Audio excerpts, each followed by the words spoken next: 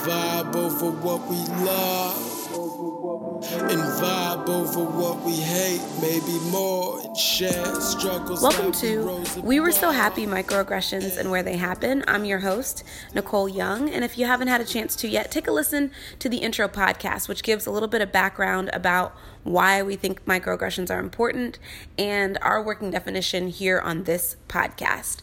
As always, this is a space for people of color and marginalized groups to share about microaggressions that happen to them, and for white people and people who are not in marginalized groups to listen. I've been asking friends for weeks and months to send in their stories and remembrances of microaggressions. And so today's special guest is Corey Ponder, who is going to be sharing a story about something that happened to him and his girlfriend. So a few months ago, my girlfriend and I planned a day trip to Point Reyes, California. It's a place known for hiking, whale watching, lighthouses, nature, and also oysters. People go there a lot to try the different oysters fresh off the coast. It was exciting for her because she had never actually eaten oysters before. And so it was going to be a nice day at first. We got there. It was a pretty great day. We visited some spots, ate some oysters, did some hiking.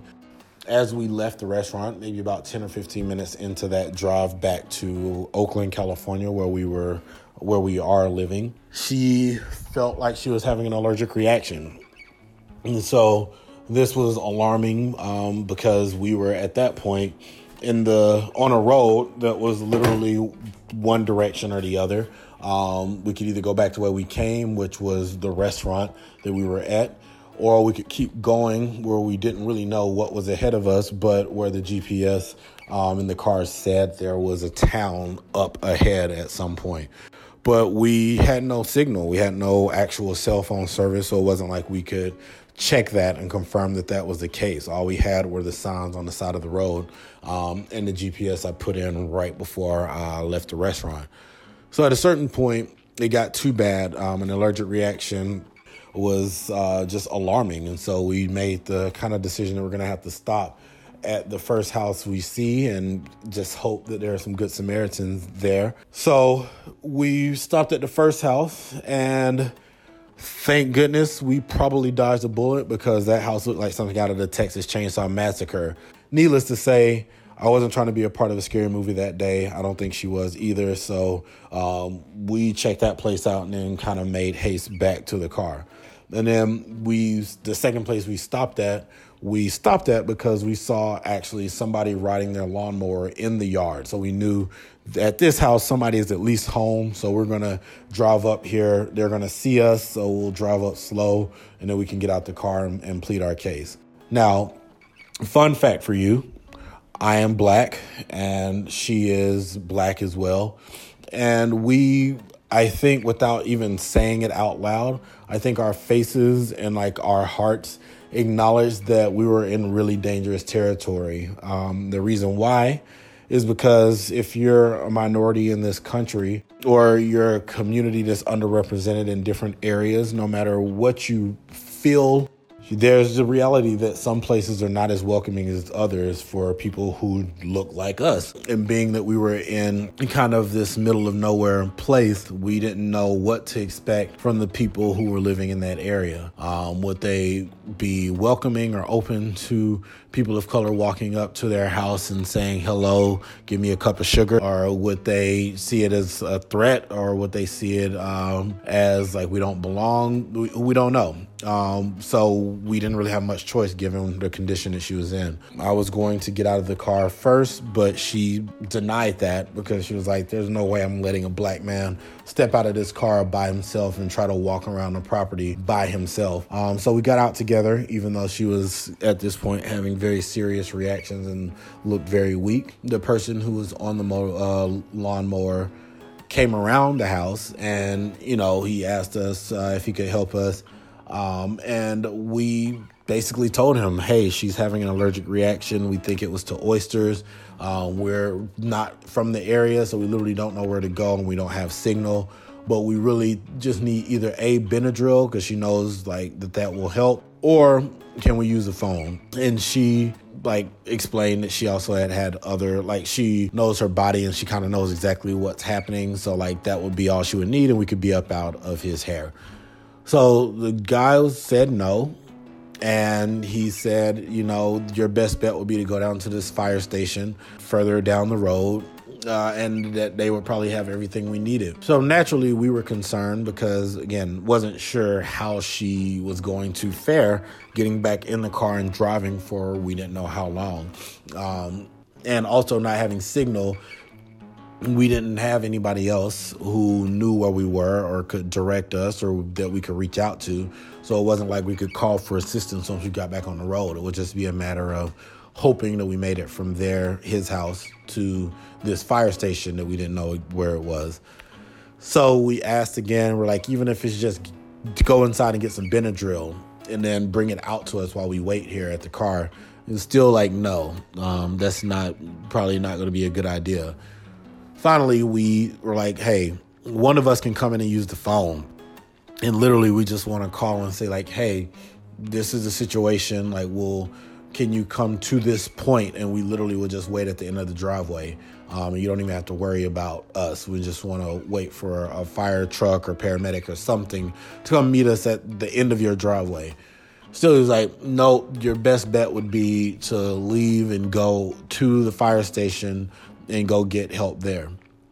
So finally, exasperated, I just asked where was this fire station. And the gentleman said it was basically the next right that you come to, and then a left, and then another right. That didn't really give us much, hope, but we were we have no choice. We could either sit here and continue this back and forth with him, or try to find this station and make that the sure thing. And eventually we did find the fire station. And it ended up working out, and they were very helpful. Thankfully, nothing happened between there and the fire station. I guess after that whole interaction, I felt a lot of things. Most immediately, I felt anger because, we live in a country where we talk about we're, a great nation, and have this ideal of ourselves, we give and help the needy and all of that stuff. But, the ideals of giving back and the ideals of really being this great nation don't mean a thing if you're not actually doing great stuff for the people who literally you encounter on a daily basis. And that was a case where this man thought he would rather send people down the road who are saying that they are having a serious issue. I don't know, maybe pray for us or hope that we make it somewhere, but that he just didn't want it on his property. That's his right, I guess. But if somebody comes to you and says, I need help, I would have hoped that somebody would have seen past whatever discomfort they had and actually really tried to help. I think the other thing that I felt was just tired. I think as a black man, I spend a lot of time in my head wondering if the stuff that I see or the stuff that I experience, these microaggressions that pop up almost every day for some reason or another, is something in my own head or something that I am imagining and rationalizing all the reasons why it can't be my imagination, when at the end of the day, that shouldn't be my prerogative. It shouldn't be up to me to try to convince myself that I'm not insane or that I actually did experience this. So whether that's, standing in the elevator and being looked at as though I'm going to rob somebody, these things happen every day. And I think this was just a manifestation of that, but on a sadder scale, because it could have been life or death, and it worked out in this case, but who knows, that could happen to somebody else, looking for help. And, they end up getting misperceived as a threat. And next thing you know, the situation is completely changed and turned around. So that's my microaggression story. The story of going out for oysters, having an allergic reaction, and being seen as a threat, even as we tried to ask for help. As I was listening to Corey's story, I was struck by a couple of things. First, the sadness in his voice, Corey is one of the funniest people I know. This guy went on a Napa Valley wine tour and was joking with a sommelier about pairing the wine with Jiffy cornbread mix, right? Like, he's a really funny dude. And this clearly struck a chord with him, a really, really deep moment of sadness. And I think that the second part of that is the sadness came from just needing help and not being able to get it because he was a black man. And I was also struck by the fact that the man that they approached didn't even offer to call 911 for people who were clearly in distress. And as always, when we're talking about these microaggressions, these are things that don't happen to white people. If you listen to this story and you were like, oh, I totally understand why he didn't help them. Imagine the story if it were just some blonde-haired, blue-eyed white people. This would not have happened to them. They would have gotten the help that they needed. The man would have at least called 911.